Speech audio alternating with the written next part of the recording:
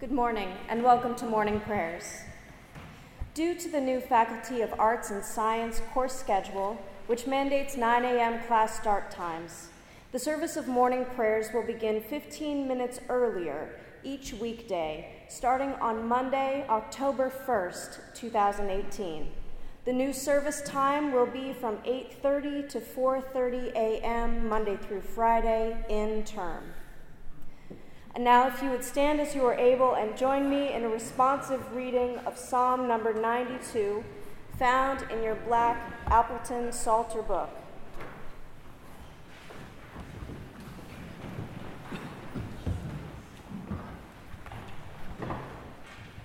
It is good to give thanks to the Lord, to sing praises to thy name, O Most High. To declare thy steadfast love in the morning, and thy faithfulness by night. To the music of the lute and the harp, to the melody of the lyre. For thou, O Lord, hast made me glad by thy work. At the works of thy hands I sing for joy. The righteous flourish like the palm tree, and grow like a cedar in Lebanon. They are planted in the house of the Lord. They flourish in the courts of our God. They still bring forth fruit in old age. They are ever full of sap and green.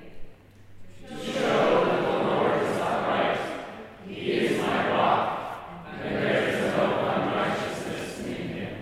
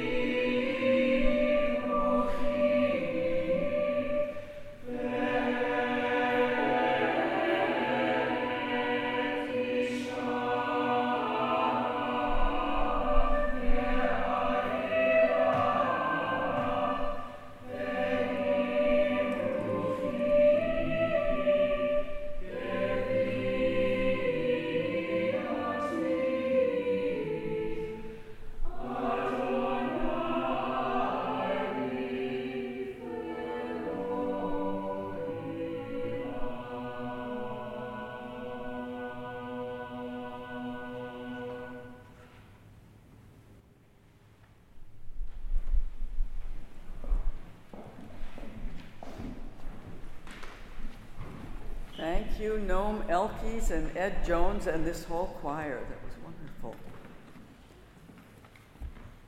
Ephesians 4, let everyone speak truth with his neighbor, for we are members of one another. Put away all bitterness, rage, anger, brawling, and slander, along with every form of malice. Be kind and compassionate to each other, forgiving each other, just as Christ forgave you. And Jonah, chapter 3, Jonah went to the city of Nineveh, and he cried, "Yet 40 days, and Nineveh shall be destroyed." And the people of Nineveh believed. They proclaimed a fast and put on sackcloth, from the greatest of them to the least, even the cattle. There are many topics I had hoped to address today, but here it is, the holiest day of the Jewish calendar, Yom Kippur. And a few minutes after we say our final Amen, the sanctuary will be filled with a day-long Yom Kippur service, just one of the many for different Jewish communities here at Harvard. My first experience of Yom Kippur was years ago when I slipped into Sanders Theater where Rabbi Ben Zion Gold was leading the service. He had escaped from a German concentration camp march in 1945 and for 25 years was the director of Hillel. He became a good friend for many years, and I don't think of Yom Kippur without speaking his name, Ben Zion Gold. This is a day of fasting to be broken only at sundown, and I recall with pleasure the year that Yom Kippur also coincided with Ramadan, and students from Harvard Hillel joined the students of Harvard Islamic Society's iftar at the end of one of the days of fasting to break fast together. And for those of us who are Christians, we find these themes of atonement and repentance, the themes of Yom Kippur, familiar to ourselves. For Jewish friends and colleagues, these days between Rosh Hashanah and Yom Kippur are days of individual confession and repentance, first asking forgiveness of one another. A Jewish friend told me how her parents, who think of themselves as very secular, still go every year between Rosh Hashanah and Yom Kippur to visit the houses of neighbors where they feel they have wronged them and to say, "Please, if I've wronged you in any way this past year, forgive me." You don't present yourself to accept God's forgiveness or ask it in the synagogue without first having asked it of those we have personally wronged. And that is hard. But on Yom Kippur, the language of repentance is actually collective. We abuse, we betray, we are cruel, we destroy, we embitter, we falsify. We have sinned against you willingly and unwillingly. We steal. We have been haughty. We have irreverence, violence within us. We've built walls. We're extremists. We've demolished our neighbors' homes. We have separated children from their families. It's a big we. Our sins are not only personal, but collective, our mutual responsibility. And God knows there's plenty of it. And so do we. We say it out loud. And we must mean it. But Yom Kippur is not only about repentance, it's also about God's forgiveness and the infinite mercy of God for all God has made.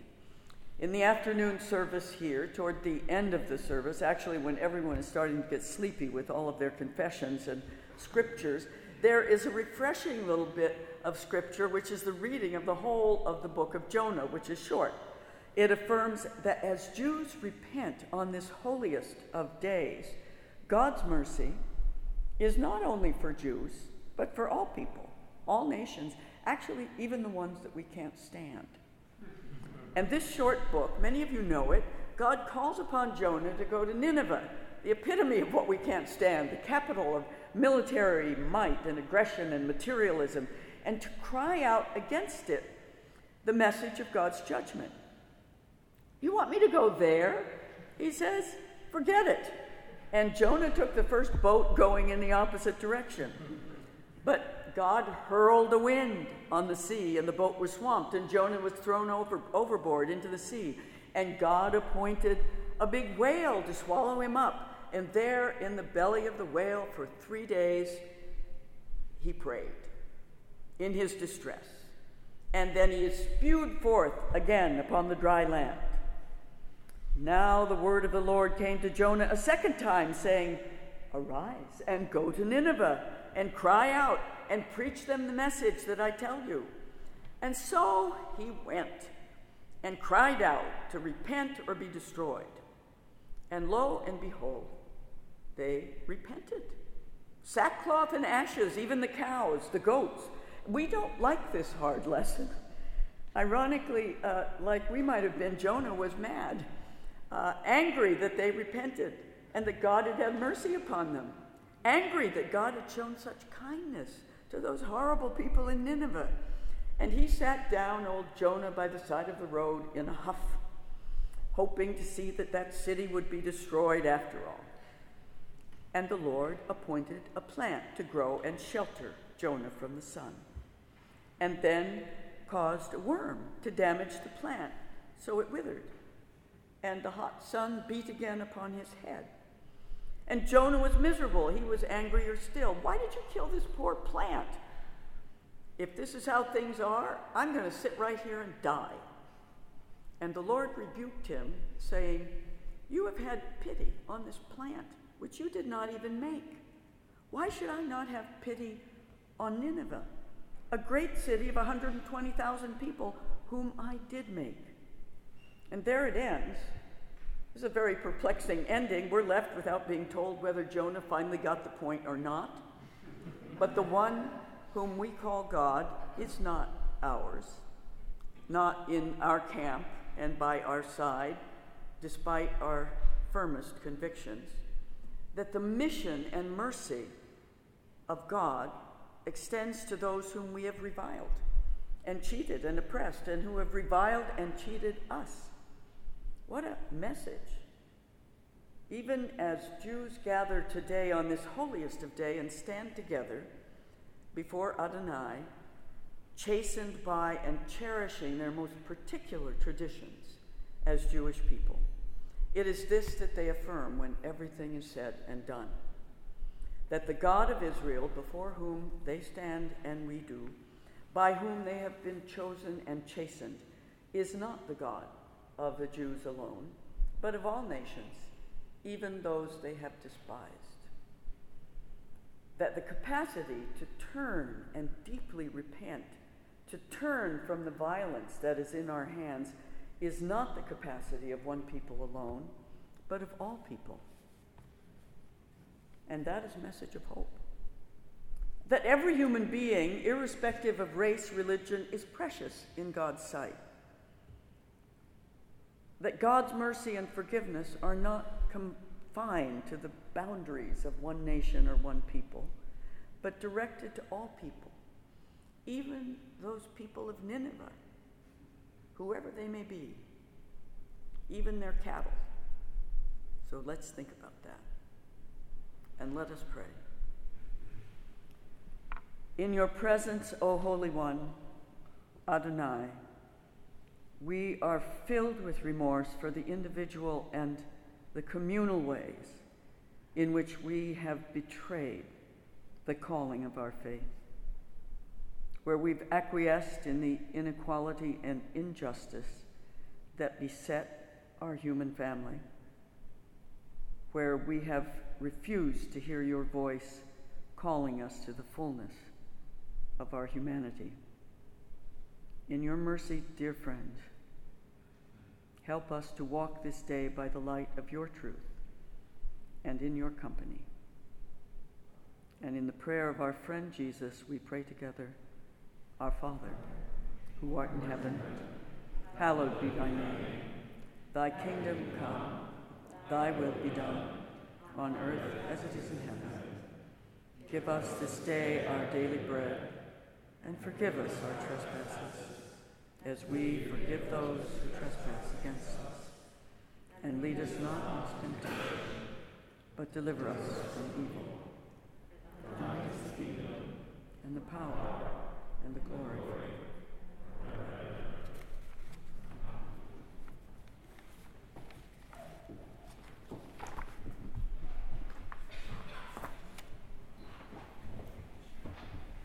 please stand as you are able to join in singing "The King of Love, My Shepherd Is," hymn number 196. 196.